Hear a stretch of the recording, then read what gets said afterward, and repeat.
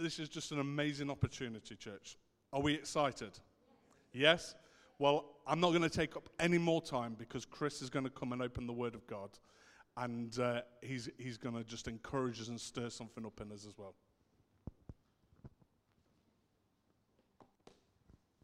Thank you. That was terrific, Wendy, and thank you so much. We'll come to God's Word. Let's just pray together. Loving Father, we thank you for what you just challenge us with. And Lord, every day is lifted higher when we put it in your hands. And so we pray that we might be open, Lord, to receive just what you're saying to us now. Bless your word to us, we pray, in Jesus' name. Amen. Amen. I'd like to bring a message to you which I've called The Harvest Needs Labourers. And it's built around a very familiar verse, which we'll all probably know, that Jesus said to his disciples. So we're going to have a look, first of all, at seeing the need. And we'll open up the scriptures in Matthew chapter 9. So you'll be familiar with these, but let's have a look at it. Jesus went about all the cities and villages, teaching in their synagogues, preaching the gospel of the kingdom, and healing every sickness and every disease among the people. What an awesome ministry Jesus had. Now just think about what it says there. I mean, he went there teaching, and people said his teaching wasn't like the scribes and the Pharisees. It was like he taught the scribes and the Pharisees. They'd tell you what the rules were, what the law was. They'd make up a few extra themselves, it says, and it was all very dry. And yet when Jesus came, he brought life, he brought wisdom, he brought a new dimension of teaching of God, which applied to their lives at that time. His teaching was awesome. He preached the gospel of the kingdom. Gospel means good news. He preached that there is good news in salvation, in coming to the Lord, in knowing your God. And he healed every sickness and every disease among the people. Was this popular? It was mighty, wasn't it? It was so mighty that the next verse says, when he saw the multitudes came to hear the teaching, to hear the preaching of the gospel of the kingdom, and the healing of everybody, every disease, the miracles which went on. And so these multitudes came. But then it says he not just saw, but he was moved with compassion. And where there was a need, he saw it, but he also felt it. And needs will never be met unless we feel about what we see. And we may see many things, but he not only saw it, he felt it. And he was moved with compassion for them because they were weary and scattered like sheep with no shepherd. And I imagine a lot of those multitudes, to be multitudes coming to Jesus, had come a long way.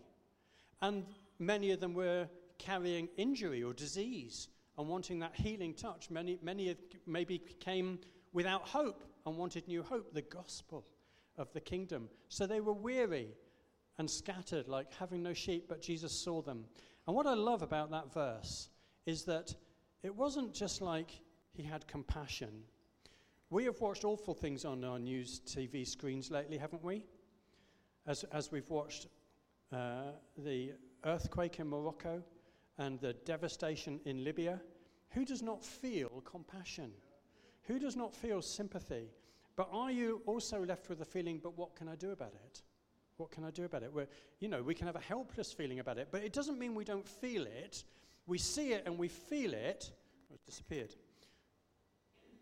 Great. No. What it says that he didn't just feel it, he didn't just have compassion. What does it say? He was moved with compassion. I felt that in Wendy, didn't you? Moved with compassion. Moved into action. Moved into wanting to transform people's lives and to help them. And so to open up those opportunities. He saw it. He felt it. He was moved by it. Moved with compassion. And it's not enough just to feel sorrow. We've got to feel that real movement. What are you moving me to, God? He wants none of his servants just to be idle receivers. That's not what we're called to. So we go to the next verse because he said something very famous. Is that all right, Roy? He said to his disciples, the harvest truly is plentiful, but the laborers are few. He looked upon these multitudes. He looked upon the need. And he said, the harvest is plentiful. The laborers, he could have said, are one. The laborers, he could have said, is me. It was Jesus to whom they came. He was one person in one place. They came to him. The laborers are few. And what was the answer? What did he say? It was the last thing but not the least thing on Wendy's list. He said, therefore pray the Lord of the harvest to send laborers into his harvest. Harvests need laborers. That's our first point, seeing the need of this, that he comes in. So we'll move on. Because the next thing is answering that call. He had seen it, he felt it, now he wanted prayer into it, and he wanted an answering of the call. Next scripture. We step from Matthew 9 into Matthew 10. And when we open it up there, it says, when he had called his 12 disciples to him, there he was. The harvest is mighty, the laborers are few. Come here, disciples. Come here. 12 of them came. And it says something incredible. He said he gave them power over unclean spirits to cast them out and to heal all kinds of sickness and all kinds of diseases. He invested in them the power that he had. The work and authority of the Holy Spirit that was with Jesus, he passed on to these 12. And gave them that power. Now, when we think about the things which drew the multitudes to Jesus, it was teaching, and his disciples had heard that teaching. They'd heard the wisdom that had dropped from Jesus' lips. They'd heard the exciting things that he had said. They'd heard the teaching. It was preaching the kingdom of heaven. Jesus went out and he said, the kingdom of heaven is at hand. Is that far away. It's at hand. You can be part of the kingdom of God. The disciples knew that. What the disciples didn't have was this, the power over unclean spirits to cast them out, to heal all kinds of sickness and all kinds of diseases. So Jesus invested that into them. And then something very interesting happens, because it says, and it's in Matthew's gospel, he names them. And he names the 12 apostles, and these are the first, Simon, who's called Peter, and Andrew, and James, and John, and Philip, and I've put the rest in small print so you can either remember them or you can get out your binoculars instead of your reading glasses.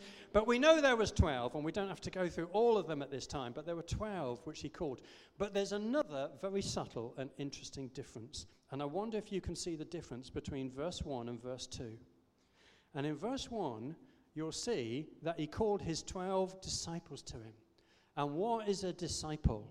It's a learner. It's a follower. It's somebody who receives teaching.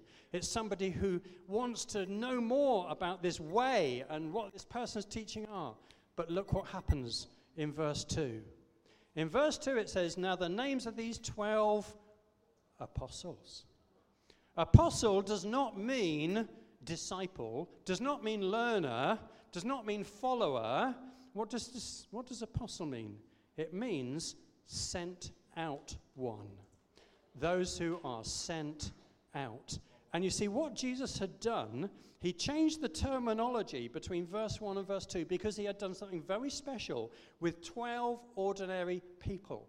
He had invested in them the Spirit of the living God to be able to take the authority of God, the miracles of God, the healing of God into people's lives.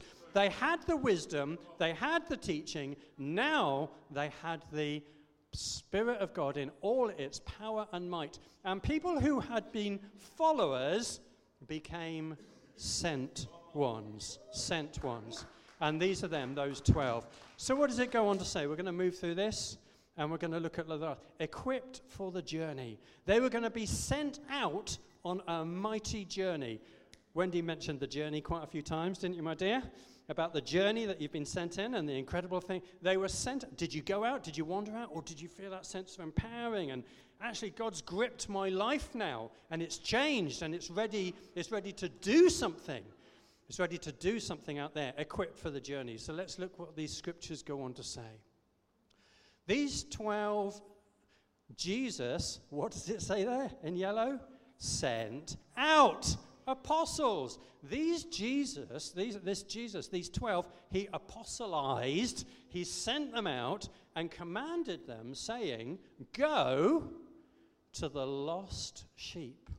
To the lost sheep of the house of Israel, to the lost sheep of the city of Plymouth, to the lost place of the place of your work, to the lost sheep of the place of your neighborhood. Go to the lost sheep, he says, and as you go, preach, saying the kingdom of heaven is at hand. Say to them, there is hope, there is an answer. There is a bigger life than the treadmill experience which people are on and are hurting in, because God is a lifter of our ways. The kingdom of heaven is at hand. And he said, heal the sick, cleanse the lepers, raise the dead. Well, that's a big challenge, isn't it? Raise the dead, cast out demons. Freely you have received, freely give. Have you received from God? Well, then freely give. Freely you have received, freely give. So that was what he sent them out on. And I said equipped for the journey. And I want you to look at the equipment that he gave them for the journey. Let's push up the next bit of the scripture. He said this, provide neither gold nor silver nor copper in your money belts, nor bag for your journey, nor 2 tunics, nor sandals, nor staffs, for a worker is worthy of his food. What equipment did he give them? Not a lot. In fact, he told them what not to take. Don't take money. Don't take extra provisions. Don't take those things. Actually, what he was saying is, I have already given you the mightiest equipment you could ever need, the Spirit of the living God. And what I just want us to think about for the moment, are you familiar with the story in Acts chapter 3, where Peter and John went to the temple, and there was a lame man lying by the temple gate? And what was he asking for? Money, alms in Old Testament, New Testament, Old language. He asked for alms, he asked for money. He was a beggar. He'd been put there. We find out that he was above 40 years old. He'd been lame from birth. And every day he was put by the temple gate to ask for money. Why at the temple gate? Well, the people who went to the temple were more likely to give him money than the people who went to the treasury or the farm field or whatever. They were decent people who went to the temple. Maybe they'll give me money, and that's what I'm begging. And then Peter and John come along, and he holds out his hands, and it says he looked at them expecting something, and what did Peter say? He said, silver and gold have I none, but such as I have, I give you. In the name of Jesus Christ, rise up and walk. Now, I just wonder what would have happened if Peter or John had had money in their pocket. And here's a man with his arms out expecting money. And if Peter and John had given him some money, he would have been satisfied with that. And maybe it was jingling in their pocket. And well, I could give you a coin, go on into the temple. There's important things. I need to pray. It was the hour of prayer. Done my bit. It's okay. But Jesus said, don't take money. Take what I've given you, what I've freely given you, and freely give it. Because it's greater than, it's mightier than, it's awesome that you can give the wisdom of God and the hope which he has poured into your life. So it's the equipment that he takes is what he has invested in you, the person he's made you to be in God. Let's move on. Okay. So then he says something interesting. Whatever town or city you enter, inquire who's worthy and stay there till you go out. And when you go out into the household, greet it, and the household's worthy, let your peace come upon it. I think this is tremendous. Let your peace come upon it. You know, I've been working in a very similar ministry to Wendy. She knows it over many years now. We called it Redeeming Our Community's Rock Family Mentoring. And we were doing the same work of sending family mentors into a home. And I was helping lead that work and do training and send people in. I found it awesome. Because it's like every church leader thinks, how can I get into the community? How can I get in to speak to those people who are across the road, who don't come over? The doors are closed. It's difficult. Family mentoring is incredible because a referral comes through maybe a secondary school and the child's going downhill and they say this family needs help. Maybe it's a police, maybe it's social services. They refer it in and they'll be saying to that family, look, we are in touch with this ministry, Rock Family Mentoring, Safe Families. If you would like help, they are offering to help you. And this usually a mother, I have to say, usually the mother there considers it and thinks, I could really do with that help. Yes, please. And that's when the request used to come to me, Rock Family Mentoring, comes to you, Wendy and you, and you think, okay, I've got a request, now I need a volunteer, I'm trained up to be that family mentor, investment, safe families person. And when they go and knock on the door, I'll tell you this, it is an open door. It's an open door. And I've been through those doors which are open and sat with those families, and it is incredible just to go through an open door. Yes, I need some help. Yet my family is not really functioning. I am in a really difficult, hard place, and I can't control this.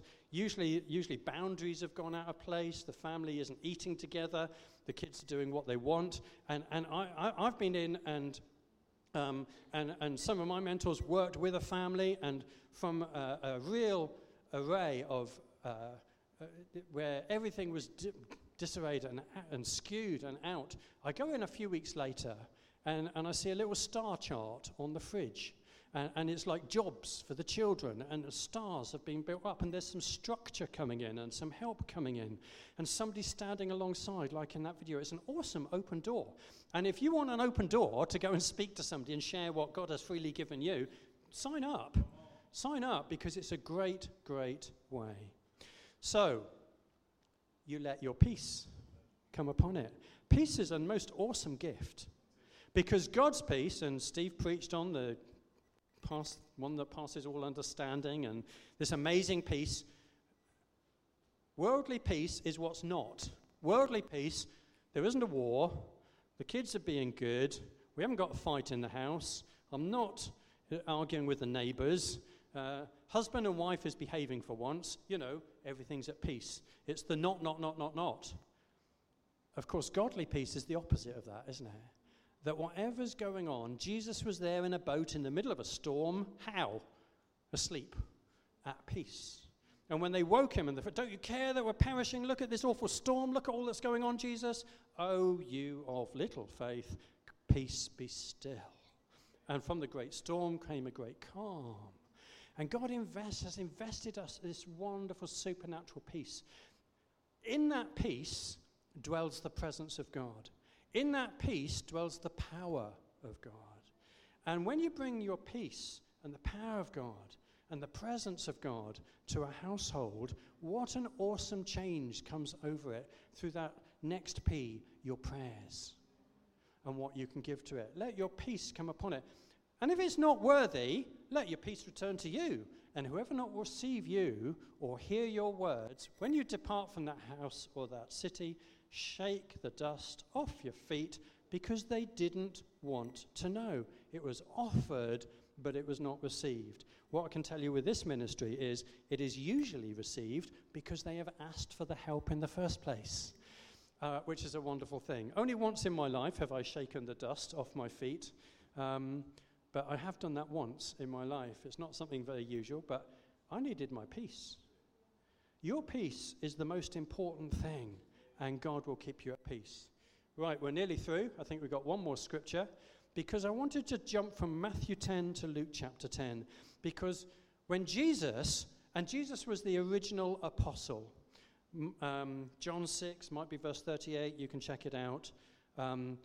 Jesus said, I have come from heaven to earth, not to do my will, but the will of him who sent me.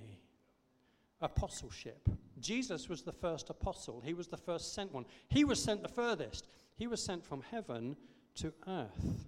So he was the first apostle, but he distributed that to 12 others. And they went out and they did all these things, taking their peace, taking the power of God, taking the presence of God. But in Luke chapter 10, after these things, the Lord appointed 70 others also, and sent them out 2 by 2, before his face into every city and place where he himself was about to go. And he said to them, the harvest is great, but the laborers are few. Therefore pray the Lord of the harvest to send out laborers into his harvest. Go your way, behold, I send you as lambs among wolves. As lambs among wolves. Well, you know, Jesus was not only the ultimate apostle, the one who was sent from heaven to the earth, he was also the ultimate lamb. We read in Revelation that when John in Revelation looked for the Lion of the tribe of Judah, a title of Jesus, that when he looked for this lion, next thing is he saw a lamb as it had been slain. As it had been slain. But there was blood, but of course it wasn't dead, because there's resurrection power. And actually the lamb is more powerful than the lion, because the lamb has been through death and brought victory over it. The lion hasn't done that. The lamb has done that. So when Jesus sends you out, lambs amongst wolves, the lamb is powerful, because in it is death and resurrection, is the peace of God, the power of God, the presence of God. We've got 70 people here. Oh my goodness, we can turn the world upside down, can't we? That's what happened.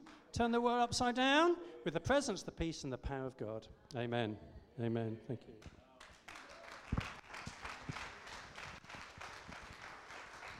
Oh,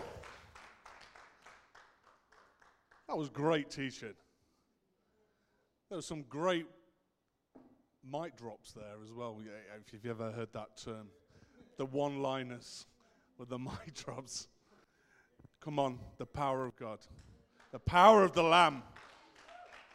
Oh, thank you, Chris. Thank you for your word. Thank you for just pouring out your heart this morning. What a great word. Awesome. It has been great to be together. Wendy, I just want to say thank you. Thank you for your word as well to Becky and I. Just to confirm to you, that is the 5th time in 2 weeks the exact same word has been spoken over our lives.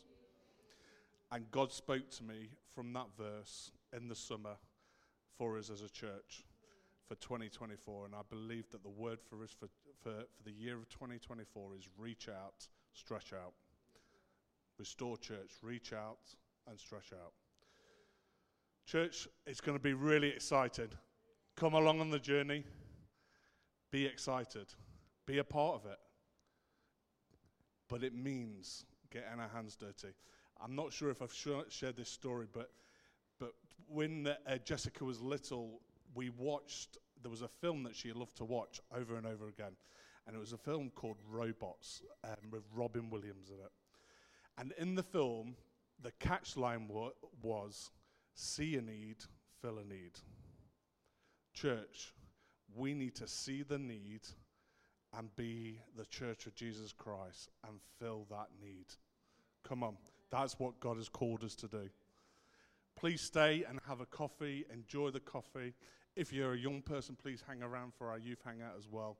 It's going to be a great afternoon together. God bless you all. May the Lord bless you and keep you in this week, and may his face shine upon you. Amen. God bless you. Go out and be blessed in the name of our Lord Jesus Christ.